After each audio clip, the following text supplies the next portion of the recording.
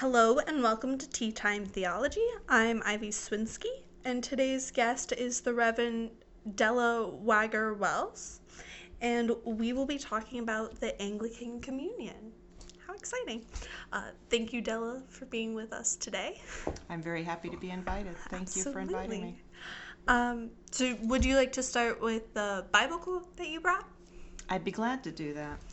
I brought several verses from Acts 2, Cool. which is the event of Pentecost, the coming of the Holy Spirit. When the day of Pentecost had come, they were all together in one place. And suddenly from heaven there came a sound like the rush of a violent wind, and it filled the entire house where they were sitting.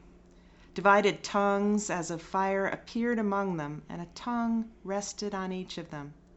All of them were filled with the Holy Spirit and began to speak in other languages as the Spirit gave them ability.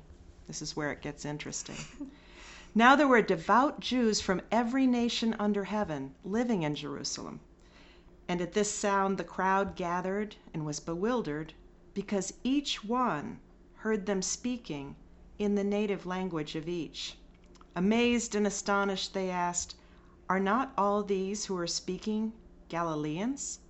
And how is it that we hear, each of us, in our own native language?" Parthians, Medes, Elamites, and residents of Mesopotamia, Judea, Cappadocia, Pontus, and Asia, Phrygia and Pamphylia, Egypt, and the parts of Libya belonging to Cyrene, and visitors from Rome, both Jews and proselytes, Cretans and Arabs, in our own languages we hear them speaking about God's deeds of power. All were amazed and perplexed, saying to one another, "What does this mean?" But others sneered and said, "They are filled with new wine." Now that got cleared up in the immediate verses after that because, as Peter said, it was 9 a.m. They hadn't been drinking. Yeah.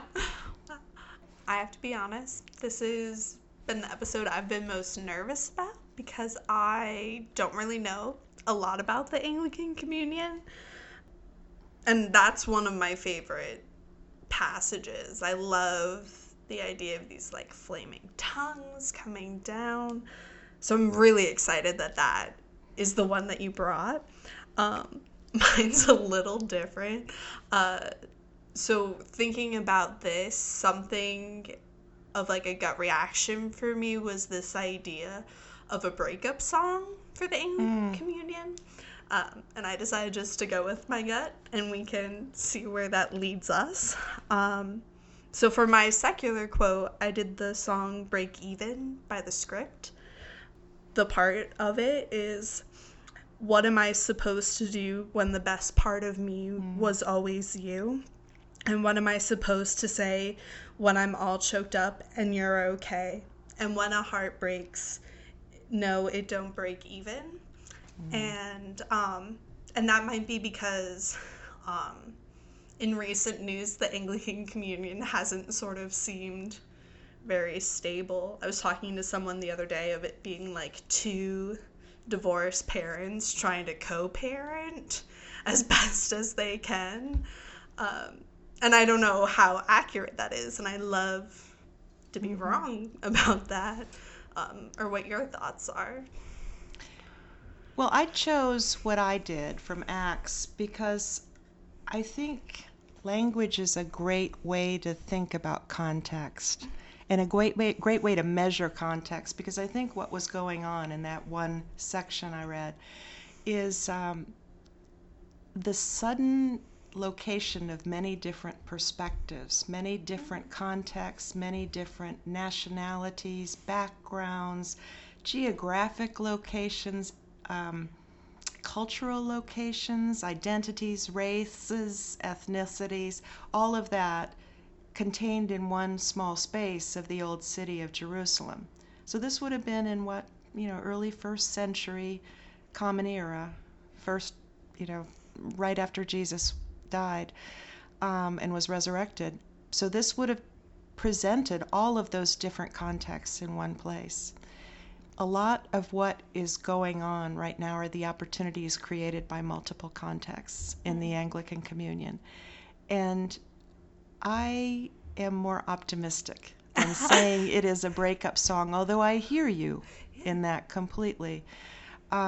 It's a little bit like what you represent, though, in that it is a family. And it is like co-parenting, and it is about different contexts and different perspectives. And like a family, that's the cool thing about the Anglican communion. Like a family, while different groups can get very disappointed. For example, I'll say TEC, the Episcopal Church, which is what our province is called. Those in the Anglican Communion refer to us as TEC.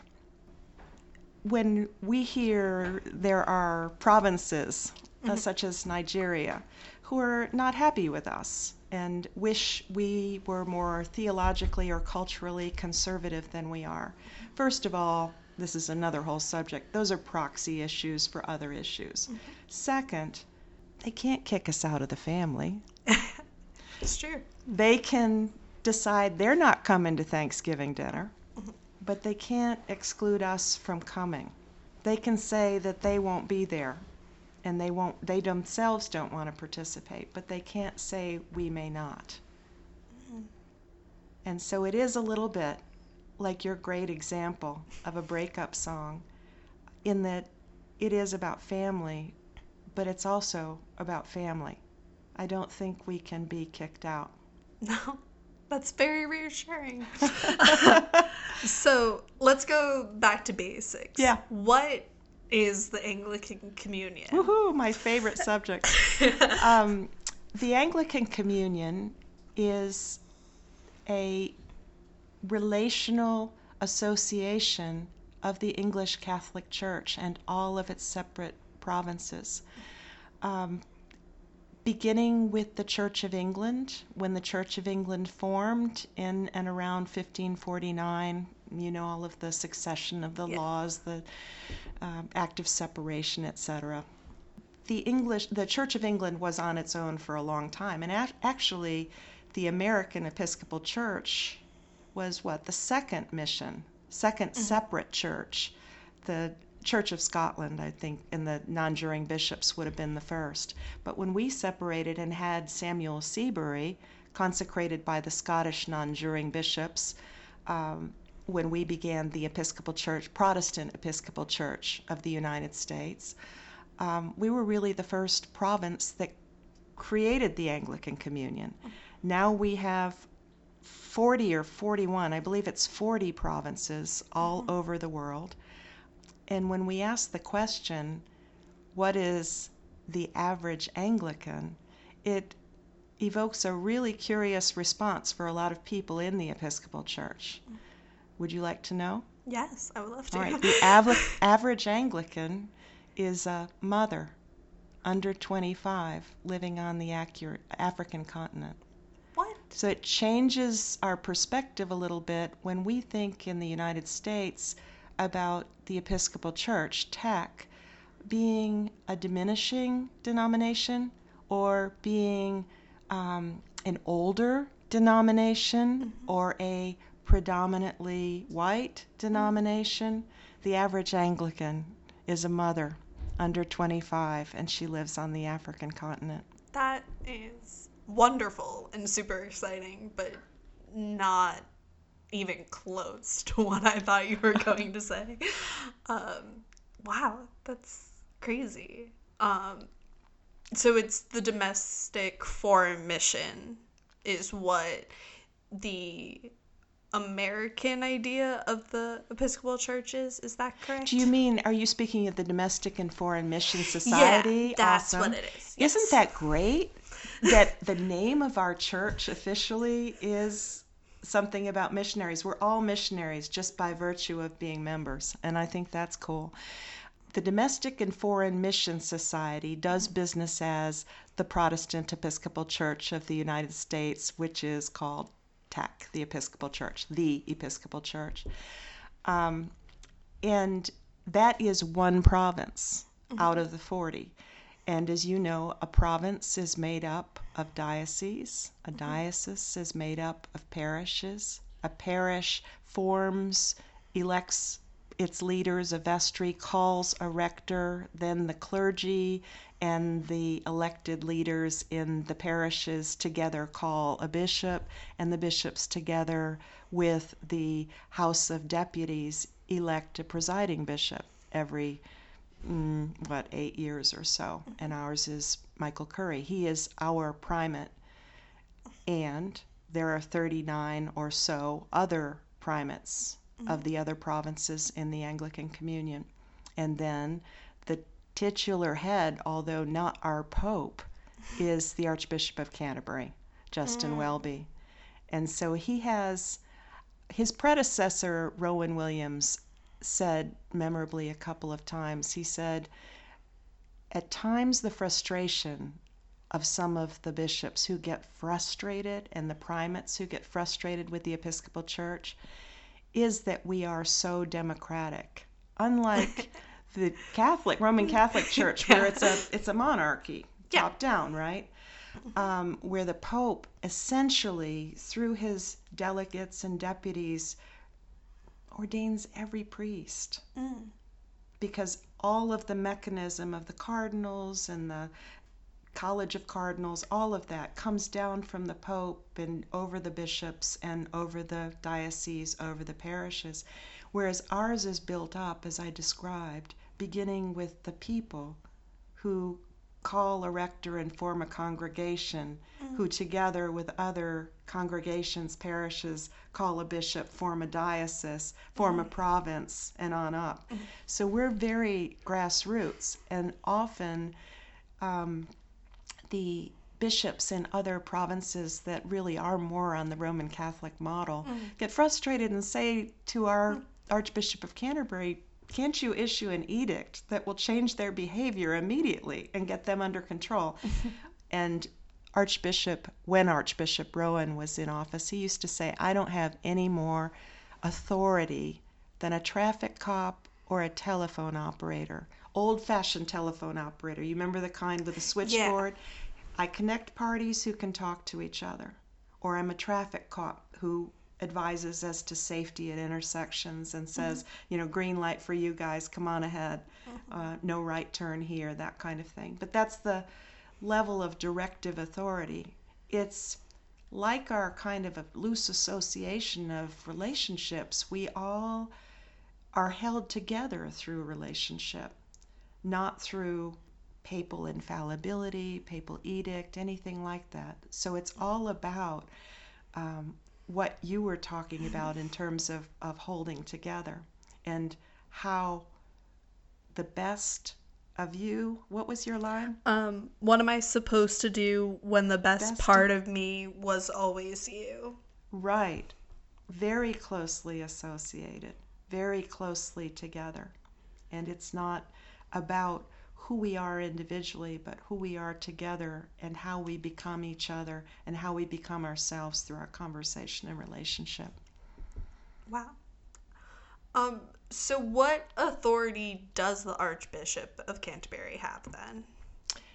The authority to invite bishops to Lambeth Conference, for example, July 22nd through August 2nd. Yes, that's this year. 2020, it is this year. Yes. It is this year. It's typically every 10 years, but we've had an extra 2 just for adjustments and thinking and more conversation. Yes, always conversation. Why is it important that we are part of the Anglican Communion and aren't just like our own little silo here? Well, that's a great question, and it's a great question to apply in our own context because we're built not of silos, but we are different clusters, right? So why is it important, and maybe we could ask that question too, why is it important that we're part of the Diocese of Rhode Island and that the Diocese of Rhode Island is part of Province 1 of the Episcopal Church and that Province 1 of the Episcopal Church is part of TEC? Because all of that gives us channels for communication, channels for relationship, channels for working together to experience together the joys and the concerns, not just on a parish level in a very isolated way, but across all languages, all nations. I mean, even when you think about the quotation I brought from Acts, Yeah. that was the nations of every kingdom of the world that were present in the city of Jerusalem, which is a relatively constricted space inside the old city. I've walked it frequently, and it is enclosed by walls, and so it's a defined area, and that represented all of those different perspectives. Archbishop Desmond Tutu in the province of Southern Africa, he was also the Bishop of Cape Town when he was active, he often said, "We're Anglicans because we meet." There was a lot about our meetings, our associations, and our councils that brings out who we are in relationship and both accentuates and diminishes our different contexts.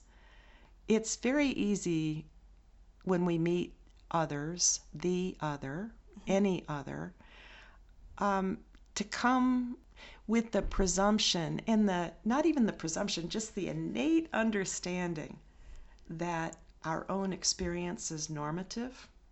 Our own experience is the way everyone's experience is, because we all stand and walk in our own shoes, and we all look out of our own glasses. We're just going to see what we see in those ways. And when we come to another context and another experience, it is the most eye-opening thing in the world to realize all of a sudden that other people see the same thing differently.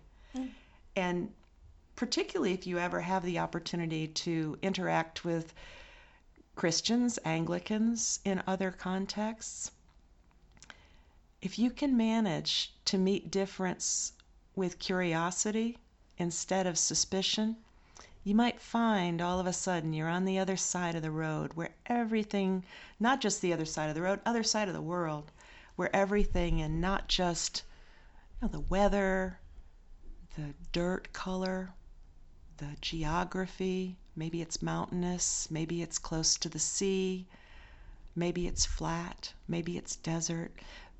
The money's different, the language is different, the air just feels different. But with all of that, you don't see anymore whether somebody's got the style of shoes that you're familiar with or the accent you know from home. And all of that noise just can drop away, and you suddenly start seeing what you have in common instead of what's different. Yeah. This may be a stupid question, but does everyone in the Anglican Communion use the Book of Common Prayer? Is that like a What link? an awesome question. Good. That's a great question. We all come from Thomas Cranmer's 1549 Book of Common Prayer. Yes. And obviously we have, in each of the provinces, we have different governance structures, but it is a lay and clerical, lay and clergy governance structure that work together in committees and come up with our version of the Book of Common Prayer in our language. For example, there's a Pan-Africa version that typically is translated into Chichewa, Swahili, whatever, but it's, I believe, from the 1552 English Book of Common Prayer, and not from, for example, our 1979 book. But yes, everybody has a Book of Common Prayer, and the form and the shape of our service is almost identical. I can remember being at a wonderful service quite a while back. This would have been 2009 in Malawi near Blantyre. And it was a wonderful service where people came. You could see them coming over the horizon with baskets on their heads and instruments and generators to run the microphones and the amplifiers and all of that. It was like a flash mob that gathered in a clearing, had an amazing service, and then just as quickly it was gone. But I remember standing next to the junior warden of the cathedral in Blantyre, and she was proud to be a lector. She got up to read the epistle, and in the meantime, she had been pointing at her prayer book next to me. I didn't read Chichewa, Yes. but she was saying things like, Anakandai, love, Mtanda, cross. And she was very serious about this. She just intended that I should be able to carry on. And so when she got up to read, she gave me her prayer book and just looked at me kind of fiercely that I was to continue while she left. But it was clear what we were doing. I could tell at every time, even though it was in a language I didn't understand, that was exactly, it was our shape of our service. Do you think there is something almost more powerful in experiencing a service where you don't speak the language, because it's sort of then just on the gut reaction, and it's more about the experience than the words that you're saying? Yeah. You're pulling out my closet charismatic. Whoops, I said that out loud. There are a couple of answers to that I'd have. One of them would be, it's really important to the Anglican faith that Scripture be available in our own tongue. If you think about some of the laws that were enacted at the time of Thomas Cranmer and Henry VIII and Cromwell and all of that they were getting Bibles into the churches in English, and that was a huge deal. Every church had to have a Bible. And similarly, the worship was going to be not in Latin, but in English. So I have to kind of wear that Anglican theology because I really do adhere to that, but I also feel the charismatic pull. Yeah. So yes, I do see that, and particularly the music and the dancing in East Africa is very affecting. Yeah, and both answers can be true. Yeah. Right? You can, and that's the great thing about the Anglican Church is that you can say yes and no. Yes, admit every possibility. Yes. Definitely. Yeah. So one of the reasons we had you for this topic is that you are part of the Compass Rose Society, correct? Yes, that is correct. What is that? What does it mean? Because that's connected to the Anglican communion. Yes, right? it is. Awesome. And if you'll indulge just a brief little diversion. Of course. I'm like a bad Labrador. I chase the ball if you just throw it. But the Compass Rose Society is a mission society that was formed in 1994. It was at the time that George Carey, Lord Carey, was the Archbishop of Canterbury, and he traveled to the Sudan. And it was another one of those kind of flash mob Eucharists that I described. And the Archbishop's staff asked how many would be present for communion, for Eucharist that night. Here's the Archbishop of Canterbury to enact and embody and celebrate his mission and ministry of relationship in the global communion. And he had come to this war-torn area to be there. And the local bishop, the diocesan bishop, said, well, we won't be having Eucharist because we have no bread and we have no wine. So everybody gets back to Canterbury, and Archbishop Carey called the staff in and said, what do we do about this? And so the Compass Rose Society was formed. It's not an aid society. That's left to Primates World Relief and Development, the Anglican Alliance, Episcopal Relief and Development. It's more a relational society to assist and lift up and support the Archbishop of Canterbury's ministry of relationship in the Anglican Communion. So what was the first thing we did? We got some bread and wine. Yes. And made sure that would be available where the Archbishop of Canterbury was.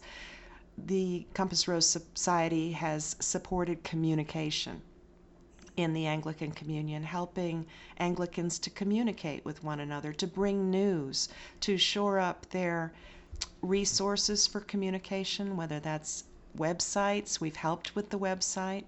And in connection with the Lambeth Conference, we've worked very hard to make sure that all of the bishops could get there with their spouses, because not every bishop can afford to travel to a remote area, out of a rural area, to get the necessary travel visas and all of that, with the spouse who also has to go to get the same papers, get back usually for another period to the home diocese, and then travel to Lambeth.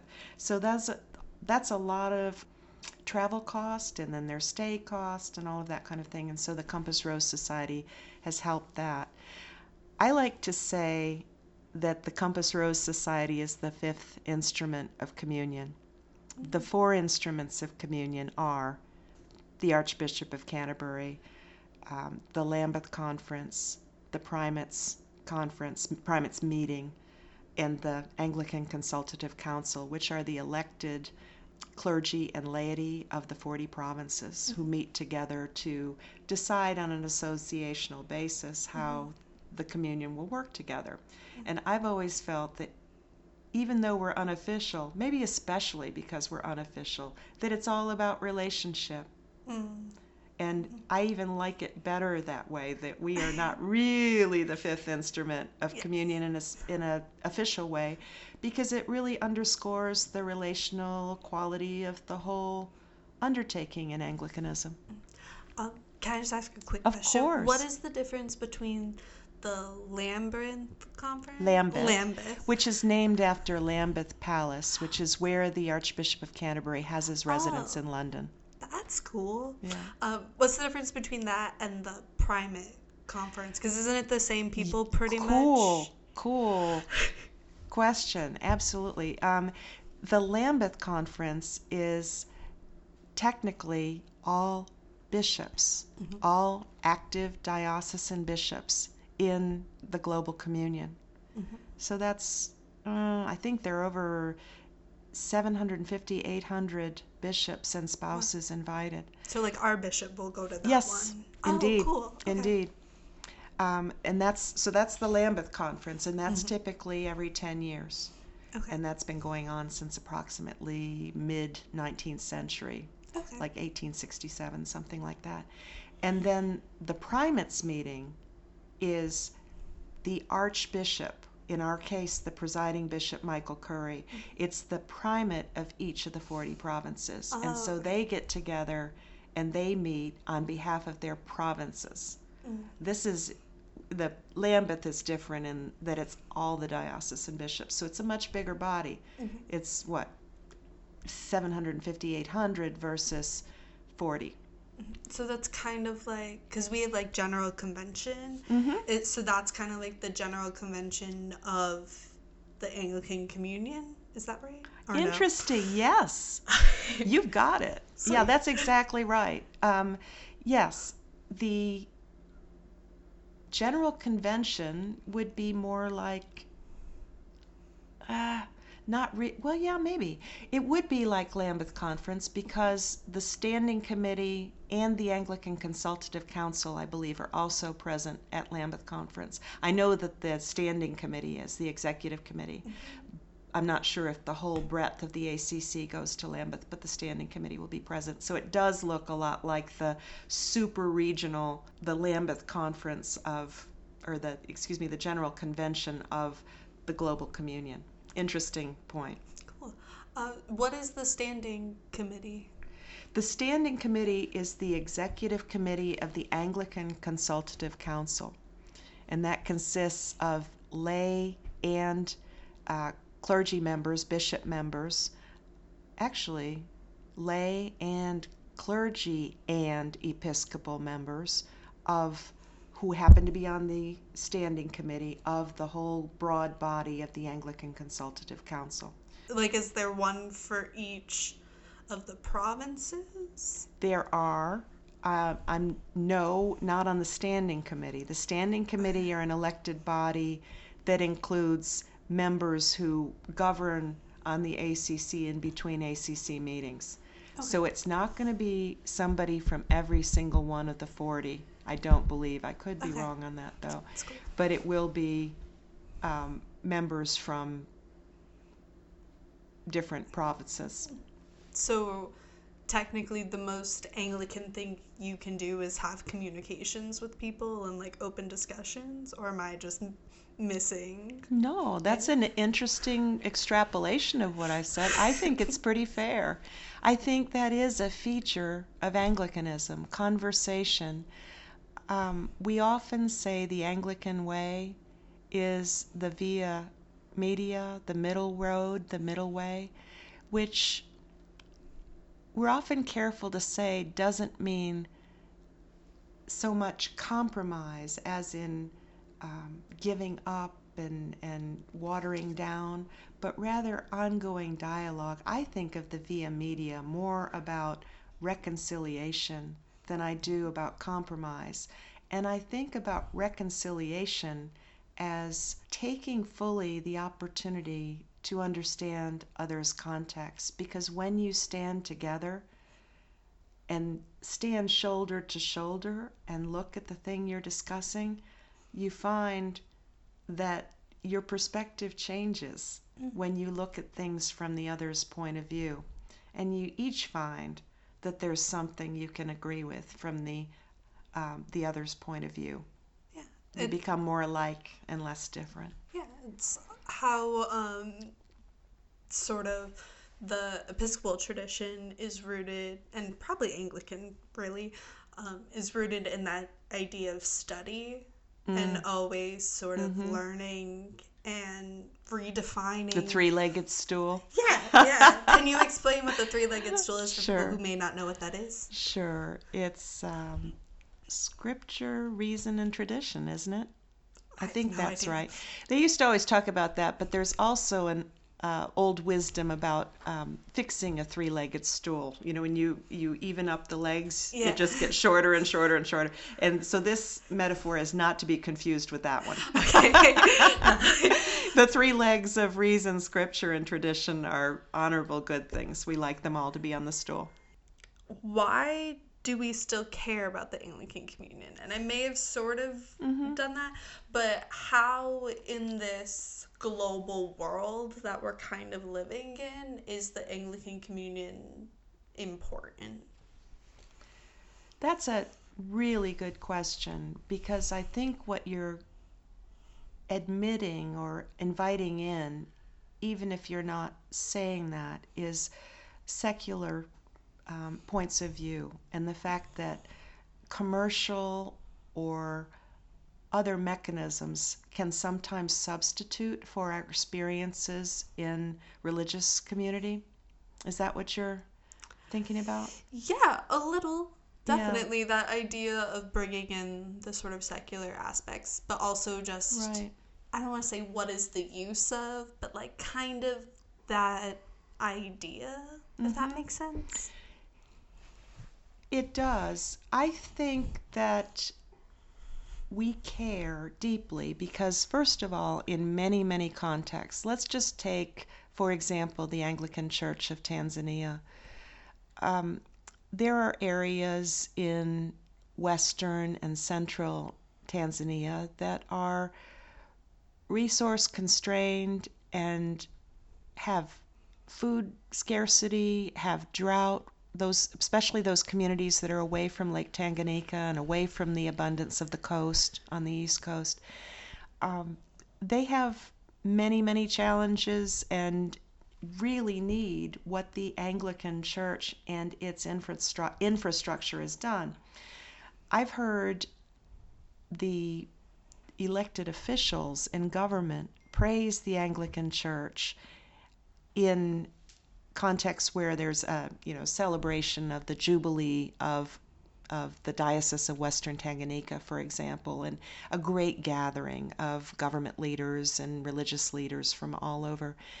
And the elected leaders have acknowledged the challenges that government faces in basic social services and human need, and have said if we didn't have the Anglican Church providing social services, whether that's education, whether that's health services, whether that is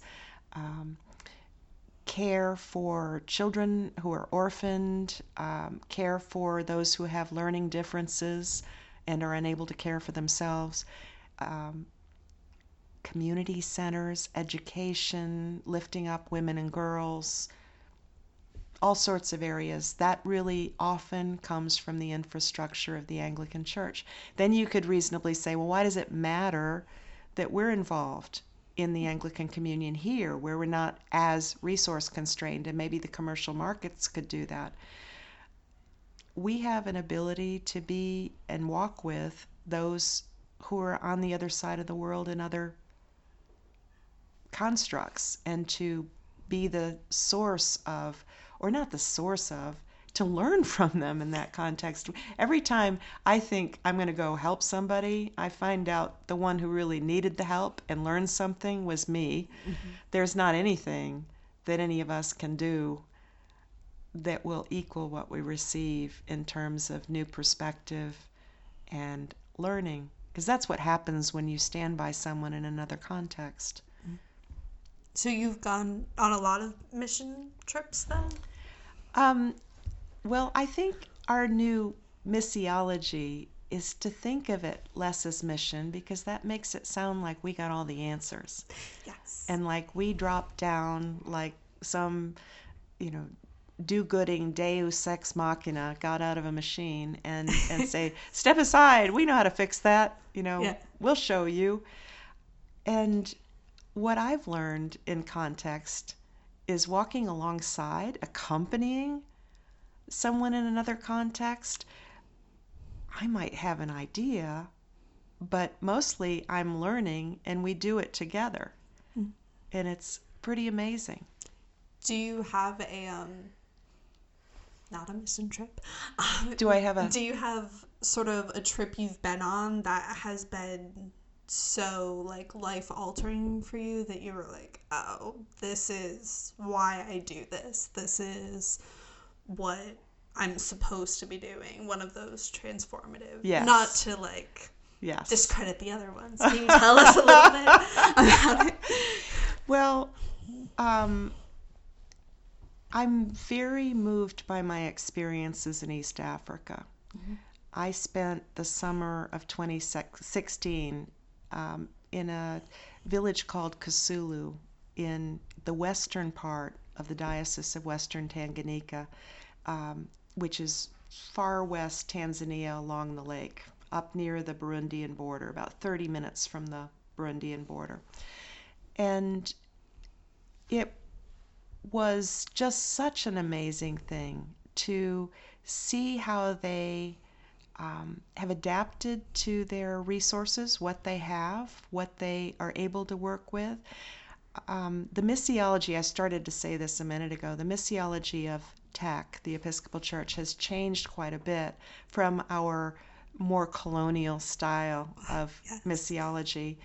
And we work a lot now in what we call asset-based community development, okay. ABCD, which is the idea of first going to accompany someone and not to presume what they need or what they want, but first walking with the community, seeing what they have, giving thanks to God for what we've been given, and then figuring out what they need and how to get there with what they have. But it's not about importing leadership. It's about lifting up and empowering local leaders and working together to discover what resources they can develop. That's amazing. It's community-based. Yes, absolutely community-based. And this is being done by the Episcopal Church in TEC, in the United States as well, and in all sorts of community contexts. But it is a much more, just like the Anglican Communion, just like the Episcopal Church, a much more community-based, democratic, grassroots, as opposed to top-down kind of development. Why do they call us TEC? Because it is the acronym for the Episcopal Church. However, So simple. To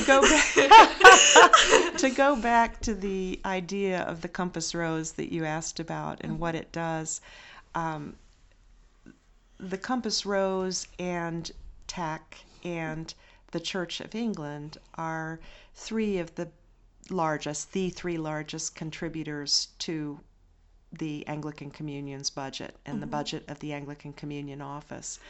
And the Michaela Souther in the Anglican Communion Office was giving this report to the Compass Rose back in October, and she kept talking about TAC, and then she'd talk about the Church of England, and then she'd talk about the Compass Rose Society and all of that. And I finally said to her, if we're a third, can we have another 2 syllables? We want it to take a little bit longer for you to say our name. Yes, definitely. If someone is really inspired by what you have been talking about today, is there a way to become involved with the Compass Rose Society? Is there a better way to support it here? What a great question. The Diocese of Rhode Island is a new member of the Compass Rose Society, and the Compass Rose Society is active all over the globe. It has been active in Africa and then is very active in another place of my heart, Jerusalem, where it has assisted the Princess Basma Center of Jerusalem, which is a reconciliation ministry that assists primarily Arab Christians and Arab Muslims in Jerusalem with children who have special needs and an integrated education for them. The children come in from the West Bank and other areas to receive treatment with their mothers and sometimes younger siblings during the week and return home with their mothers on the weekends. The mothers are taught not only the therapy skills about helping them with their, whether it's a hearing or a processing or a physical difference, to help them with those, but also about integrating the child and their family into their community. It's an amazing reconciliation mission. And that is amazing Compass Rose work. That's something we take very seriously. So what I was about to say about getting involved is that the Diocese of Rhode Island is a new member. I am a personal member. I'm sure there would be spaces to go. It's not easy to go to the meetings and it's not inexpensive, but you can participate in the work of the Compass Rose through either the diocese or through individual members you may know. But that's how to get involved, and to also look at our publications and see what's going on out there in the communion. Wow, that's amazing. I feel like I had a completely wrong idea of what the Anglican Communion was. Nothing wrong. It's our opportunity for dialogue. Yeah. The Archbishop Desmond Tutu used to say, in addition to we're Anglicans because we meet, he used to talk about Ubuntu and the idea, the African word Ubuntu, that I'm me because you're you. I become a person through our interaction. We become who we are in our dialogue with others. And so that would be the biggest reason I would give you about why the Anglican Communion is important, is significant to us. We become who we are through that. Wow. As we sort of wrap up, is there any big thing that I've missed that you're like, we can't do anything about the Anglican Communion without mentioning this? Ubuntu. Yes. Well, thank you so much. If we wanted to see you on a Sunday morning, where would that be? You would find me at Emmanuel Church at 42 Dearborn Street in Newport. And our website is emmanuelnewport.org. And we currently post sermons, and as we progress in our current global concerns about pandemic, we may be posting more worship than just sermons, but you're always welcome personally or virtually. Wonderful. Well, thank you so much for being a part of Thank you for this inviting podcast. me, Ivy. Thank you for listening to Tea Time Theology. We would like to thank our sponsor, the Episcopal Diocese of Rhode Island, and the Right Reverend Nicholas Knisley, as well as our guests today. You can follow us at Tea Time Theology on Twitter, Facebook, and Instagram. This season of Tea Time Theology is hosted and organized by Ivy Swinsky. Our music is mixed and performed by Mo Ray Akande. The podcast is recorded and edited by me, Taylor Wilkie. Thou didst